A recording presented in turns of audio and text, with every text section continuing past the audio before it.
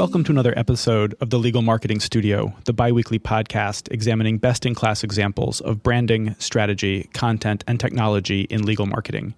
Each episode is devoted to a successful initiative, an innovative campaign, a promising technology, or an effective, proven strategy for developing new business at law firms from the largest international firm to the solo attorney. I'm Michael Meyer, the host of the Legal Marketing Studio.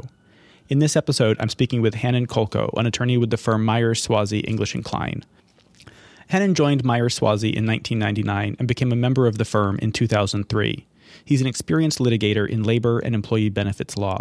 The wide variety of his litigation practice includes the defense of no-cost, lifetime post-retirement medical benefits, the successful collection of monies due to pension funds under the control group theory, defense of unions against claimed flaws in their election procedures and contract ratification procedures, the defense of unions against claimed violations of state and federal age discrimination claims in connection with collective bargained retirement incentive programs, and the representation of unions and retirees in high-profile bankruptcies, including the GM, Chrysler, Hostess, New York Post, and New York Daily News Chapter 11 cases. In addition to representing union clients before federal and state courts, the National Labor Relations Board, and the New York State Public Employment Relations Board, he has handled hundreds of arbitration cases. Hannon is co-chair of the ABA's Labor and Employment Section's Committee on Technology and the Workplace and speaks regularly at the ABA on topics relating to the intersection of technology and the workplace. He has also spoken on NLRB-related issues in programs sponsored by the College of Labor and Employment Lawyers and Cornell University. Mr. Kolko has taught as an adjunct professor for the Cornell University School of Industrial and Labor Relations in the areas of labor law, public sector labor law, employment discrimination, the law of workplace privacy, arbitration practice, and building trades labor law. One detail missing from that intro, and that is that Hannon was also jointly responsible for recognizing and seizing the opportunity of launching a marijuana practice at Myers Swazy English & Kline. And it is this expansion into uncharted territories that brings him to the Legal Marketing Studio. Hannon, welcome to the Legal Marketing Studio. Thank you, and good afternoon. So let's just start with any necessary disclaimers. We're not giving any legal advice to other law firms or to anyone in the marijuana industry, correct? That is exactly right. Anything else we need to throw out there? I don't think so. We're ready to go forward. Great. I was hoping we could start with just a brief snapshot of Myers Swazy English & Kline, what the firm looks like, how big you guys are, and sort of where you were when the marijuana practice was started. So the firm is about 57 or 58 lawyers today, and it is a firm that's got a bunch of practices in addition to the labor practice and the marijuana practice. We have a litigation practice, personal injury practice, bankruptcy practice, trust and estates. We've got some specialties. We represent people in special education cases. We've got an equine law practice. We've got a great tax cert practice. And so it's a firm with a bunch of practices that I think is receptive to lawyers at the firm being entrepreneurial and looking into new practice areas. And we started the marijuana practice. The idea started about 3.5 years ago, early 2013. A few of us were eating lunch in this room, and my colleague Barry Peak said, we should start a marijuana practice, and the other people in the room said, great idea, and so we were off. Just quickly a little bit more about the firm. Are you guys, what's the size of your firm geographically? Do you serve specifically New York City, the state, tri-state area? How large and what do you guys cover?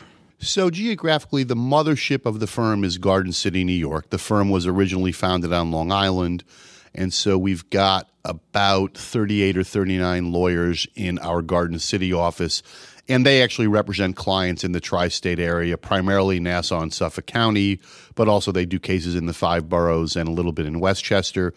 Obviously, we've got our New York City office, which is where I spend most of my time, and the lawyers in that office, their practice focuses primarily on the 5 boroughs, a little bit of Nassau and Suffolk, occasionally Westchester, Rockland, New Jersey. We've got an Albany office where we do government relations primarily, and so they work a lot with the state legislature and regulatory bodies in Albany. And then we've got a government relations practice in Washington, D.C., and we represent clients before federal agencies and various federal administrative authorities. Could you speak at all about the general reputation of the firm in terms of what you're known for, what your brand is? Sure. I think that we're known for high-quality legal services Judge Meyer, who is the Meyer and Meyer Swazi, was a judge on the New York State Court of Appeals, which is the highest court in the state. And he was known as a judge's judge. And so I think that people try to practice law as Judge Myers would have had us practice. And so we want to be we want to be right on the law. When we advocate, we want to advocate as forcefully as the circumstances warrant. But we also want to be aware that our clients, whatever their needs are, they don't just want people who are pure lawyers, but they want people who can kind of offer common sense solutions that clients need. So I think that we combine high-level legal skill with common sense business and practical thinking. So when 3.5 years ago, when you started this practice, you'd mentioned Barry, who Barry Peak, my partner and friend. You guys were having lunch here, and it came up. Was this a bolt of lightning idea? Had it been something that had been percolated or joked about previously, or how did it come about? I don't know whether it was a bolt of lightning idea for Barry or whether he'd been thinking about it, but the reaction that he got was excellent, and so people said to us, "Go forward and do it." And so whether it was a bolt of lightning, I don't know, but as soon as I saw people's reaction, I realized that there might be a possibility that we could do this, that it wasn't a crazy idea. Were there any particular events or news articles or anything out in the world that brought it up, that had caused it to come to mind? Not to my knowledge. And in 2013, that was before New York State passed its Compassionate Care Act, New York State medical marijuana law. And so at that point, people didn't think that New York was going to get a law. People thought that it couldn't pass our Senate. People weren't sure that the governor would sign a law. So at that point, it was in the news in New York State, but generally in the news for the notion that other states were ahead of New York State and we weren't going to get a law. When it first came up, it sounds like everyone was very excited. Were there any downsides either on the ethical end or on the brand side that you were worried about, or was it just... At the beginning, there wasn't a lot to do as far as practice because New York State didn't have its law. So there weren't clients in New York State that we were going to be able to do a lot of work for. And so for the first year, the main thing that we did was first keep abreast of what was happening in Albany, look at the proposed legislation, talk to our colleagues in Albany who were following the legislation, but also really self-education. Essentially, we read law review articles, we read statutes in other states, we read regulations that other states had issued, and a couple of states had their applications online, so we were able to look at what people in other states had done to apply for licenses in those states. And so for about a year, it was really a process of self-education. It was reading. Which is a great segue to what does the landscape look like in this area of the law right now, nationally and then more locally here in New York? So nationally at this point, you've still got the Federal Controlled Substances Act, which is a 1971 federal law. And under that law, and this is now May of 2016, under that law, still every bit of the marijuana industry is unlawful. So the federal law makes it unlawful to grow, process, distribute, sell, and possess cannabis. That's the federal law. Despite that, at this point, 24 states and the District of Columbia have passed their own laws that one way or the other make cannabis use, possession, cultivation, processing legal as a matter of state law. And just about 2 weeks ago, Pennsylvania became the 24th, and so the Pennsylvania industry will ramp up in the next 18 months. In New York State, our law was signed in July of 2014. 5 licensees were selected in July of 2015, and those 5 operators opened up dispensaries in January of 2016. So at this point, the New York industry is getting off the ground. Now, I know there was a ruling in Montana that they're going to have to shut down their system. I think it was August. Are there any risks of backsliding once a state goes forward, or is the trend once it's legalized, it's probably going to stay that way? I'm thinking as a business risk from your perspective. That is a great question. Montana was a relatively early adapter, and at one point, 3% of the population of Montana was certified to receive medical marijuana. And for reasons I think unique to the Montana market, there was a legislative backlash. And so a couple of years ago, the state of Montana passed a piece of legislation that really reined in the industry. That was challenged, and the Montana Supreme Court upheld most of that law. So at this point, Montana, the industry will be dramatically reduced and effectively, I don't think there's going to be a commercial industry in Montana under the current situation. But the point that you get to is this. There's no guarantees. There's nothing that guarantees that just because there's been progress to date that it's inevitable. There's no inevitability. And so an investor, I think, needs to be aware, A, that state law can change for the negative, but B, that federal enforcement of the Controlled Substances Act can be changed to the negative. So there are substantial risks to investing in the industry and participating in it. Similar to that, perhaps tangential to local concerns, on a global level, the drug trade is still illegal at the global level. The UN 1961, 1971, and 1988, they've said this is a banned substance. Is there a chance that this is going to change on the global level with the U.S. leader, from the state level changing the federal response in the U.S. to changing a global perspective on this? I think that there's a chance that will happen. I suspect that the way that it will work is that initially states will pass their laws. And so you've got ballot initiatives potentially in California, Maine, Nevada, Arizona. In Massachusetts, you've got potential legislative action in Vermont and Rhode Island. And so I think that in the United States, if enough states pass laws that make marijuana legal as a matter of state law, at some point the federal government is likely to modify its stance to allow that. Whether action by the United States will affect the UN or the international community, I don't know. I mean, a few countries have legalized marijuana. I don't think they've had a huge impact on international laws.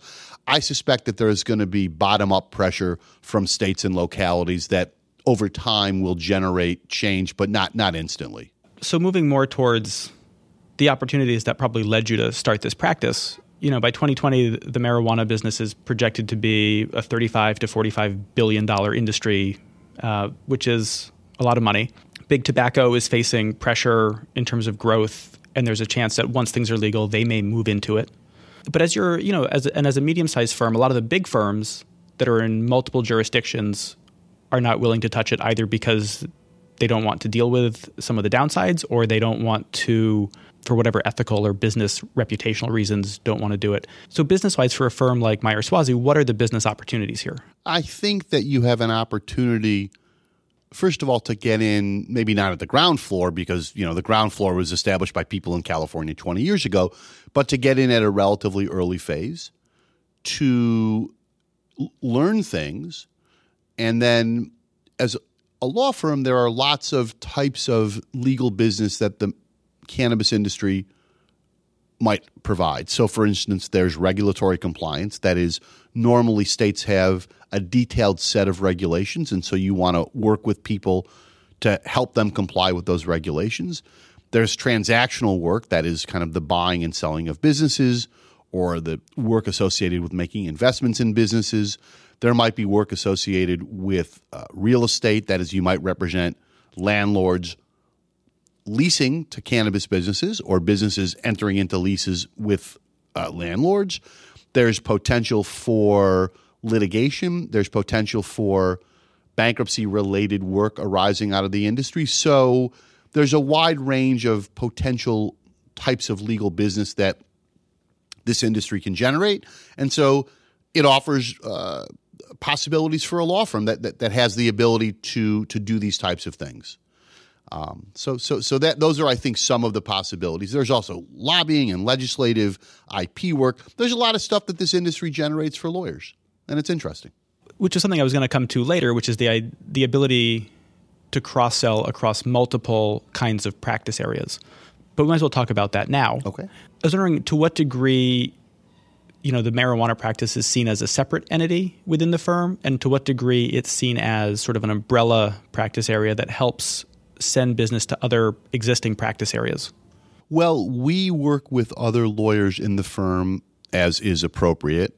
And so, for instance, we've worked with our corporate colleagues on transactions, and now I'm working with a partner in the bankruptcy department to kind of develop a piece of model legislation to provide state law remedies for distressed cannabis businesses. So I think that really, while regulatory compliance and compliance with the state's cannabis laws is a big part of it, there's lots of other pieces of law practices that can get involved. And so I view this as an opportunity to offer the wide range of practice groups that our firm has to potential clients.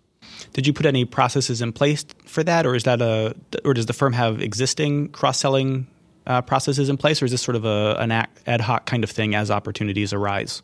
Well, we are working on we're working on improving our cross-selling, but I think that in the cannabis practice area, it was a natural. That is, when we had transactions that we thought we would need help from our corporate partners on, we picked up the phone and called them, and they were happy to help. I want to go back to the sort of the risk and opportunity side. I want to talk about some of the risks because it is such a quickly changing landscape, not only on the laws governing the business itself, but also on the ethics side for the law firms. Are there any risks of being on the right side of the law, but not necessarily the right side of ethics rules? So there have been two main approaches to the ethics issue. And the ethics issue is whether you can, consistent with the code of ethics, advise your clients about how to operate in this business, because the issue is that every bit of business that they do violates federal law. So Model Code of Ethics Rule 1.2D forbids a lawyer from assisting a client to violate the law. When the medical marijuana business came out and lawyers wanted to assist clients and clients wanted to hire lawyers, state bar associations were confronted with the issue of, can the lawyers do this at all? Initially, a couple of state bar associations gave very useless answers. Essentially, they said every lawyer needs to draw the line on their own as to what they can do and what they can't do, and that doesn't do you any good. In 2011 or 2012, the Arizona Bar issued an opinion that essentially said, when our state passed its law, the legislature had to have intended that lawyers operate and assist clients because, A, the law is complicated, and B, there's a complicated interplay between state and federal law. So the Arizona Bar said lawyers may, consistent with the Arizona Code of Ethics, advise clients on all aspects, how to form businesses, how to operate those businesses, how to comply with state law. New York State has followed that in a decision issued in September of 2014. The one caveat is this. Both the Arizona and the New York State opinions reference guidance memoranda issued by the U.S. Department of Justice. And in particular, New York State references the August 29, 2013 Cole Memoranda, which essentially gives guidance to federal law enforcement officials. The risk is, and what New York State said is, we might need to revisit if the Cole Memoranda is revised.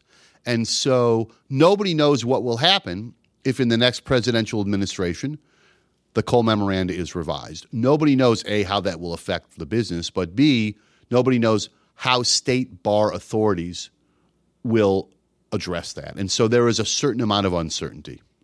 In a more uncertain realm, are there any risks reputationally or from a brand perspective in getting into a practice area like this? I don't know. I tend to think that it's not likely, although I'm not a branding expert. Actually, my sense is, though, that the risks would be outweighed by the positives because you're getting into a new industry, and I think it demonstrates forward thinking on the part of the law firm. So maybe there are risks. I tend to think that those risks are outweighed by the potential benefits. And some other potential upsides. Since you've started it, has it come up in terms of recruitment for the firm or in terms of visibility and getting speaking engagements? Have there been upsides that either weren't anticipated or that you had hoped would come through and did? We've certainly had a number of speaking opportunities, which is a nice thing. I work with some CLE providers, which is a nice thing. As far as recruitment, I think that I'm not sure that it's helped specifically in recruitment, although when we interview law clerks, it's remarkable how many of them have gone on the website and paid attention to that. So I suspect that the recruitment benefits will inure to us in the future. It hasn't really happened yet, but people in law school, apparently, they think it's interesting. So that's a benefit then, maybe? I guess. All right. And then I wanted to talk about, when we'd sat down initially, you talked about some of the social justice aspects of it. I was wondering if you could talk briefly about the expungement work that you're looking into in terms of once these laws change, helping out, people whose convictions would no longer have been illegal in the first place and helping them reincorporate into society and really be able to get their lives back. That's a great question. So you've got a funny situation now where there are hundreds of thousands of Americans who have cannabis-related convictions, and those convictions kind of follow those people around like a bad cold. They make it harder for them to get jobs. They make it harder for them to get loans. They make it harder for them to do all sorts of things. And the real truth is that in almost all of those instances, those convictions were for nothing other than possessing or selling a small amount of marijuana. And that's conduct, which as the laws change in states, is less and less criminal. And so the question is, as a society, what are we going to do when we are increasingly moving towards legal marijuana, but still have hundreds of thousands of people who have these marijuana-related convictions? And look, it's great that an industry is going to grow. I hope it grows. I hope it grows responsibly. But I think it would be wrong to leave behind the hundreds of thousands of people who've got those convictions. And so ideally, there will be some statutory mechanism that will enable people with cannabis convictions to easily and simply expunge them. And so in the absence of that, I have been speaking with a few people, and we're going to try to work on a project in New York State that will provide a framework for people who now have cannabis convictions to seek to get those expunged. And from a social justice point of view, look, this is a bad law. Cannabis policy and the law has failed. If the goal of America's cannabis policy was to prevent people from getting cannabis, that failed. What it did, though, was in a racially disparate way, it burdened all sorts of people, hundreds of thousands of people, with convictions that hurt their lives. And it did so primarily the people who got those convictions weren't white, middle-class and upper-middle-class people. It was black and Latino poor people. And so as applied, the law ended up being unfair. Whether people had an unfair intent, I have no idea. But as applied, the law was unfair. And so it's important for industry advocates to do things to change that. As you go into this business, into a landscape that is shifting on the legal side, on the ethical side, but there's a huge business upside, are there any business processes in the firm that have changed as you're trying to transition from this business that was a sort of an outlaw subculture to a one that's becoming a legitimate industry? Well, I think the first thing that the people at the firm asked was for an analysis of whether we could do it consistent with the Code of Ethics, and we provided an analysis. I think at this point, the firm wants to make sure that when we do retainer letters that they are kind of specific to the industry. I think that I keep people at the firm abreast of the risks, but I think that other than monitoring the risks and making sure that we keep up to date on the ethics issues, no, I think that it's the important thing is to tell your clients about the risks and to tell your colleagues about the risks and to monitor changes in that and to keep your eyes open. So a question again related to the transition from outlaw to legitimate industry. Could you talk a bit about the language that you're using in some of your contracts and documents? What language do people want to use, either from a legal standpoint or from perhaps a business or branding standpoint? Sure. I think that a lot of people in the industry are migrating to using cannabis to generally describe the product. But then also in the industry, people are trying to develop brands, and so people will try to use their brands when they describe something that's not generically cannabis. And I think that happens both in the medical area and in the adult use area. And obviously, the brand names are going to differ depending on whether you're in a medical or adult use. And also, state law will govern the extent to which you can use brand names. And New York State is very tight on that. Other states are much looser. All right. Now, the actual last question I have that I want to close this with, having come from out, as this industry's come out of this outlaw subculture, there's a lot of really colorful language. Do you have a favorite slang term for marijuana that you have heard either from a client or in the media out there? It's a funny thing. I'm going to be 56 in a couple of months, and so my child always tells me how old I am. Apparently, the phrases that I learned when I was 15, pot and weed, as my kid says, Dad, only old people say them. So no, it's funny. I still use the old phrases, and I have not heard too many of the new ones. I was told recently that a phrase that people use to describe marijuana is trees, and I had never heard that, but apparently that's out there. No, look, 55-year-olds, I think that I'm trying to keep up more with developments in the law, and I'm probably 2 generations removed from the current slang for whatever's out there. Super.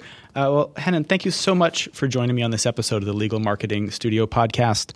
The Legal Marketing Studio is a production of Picture More Business. The theme music was composed by Ryan Knock of Knock It Out Music. If you enjoyed the show, please subscribe. The Legal Marketing Studio can be found on iTunes and on SoundCloud.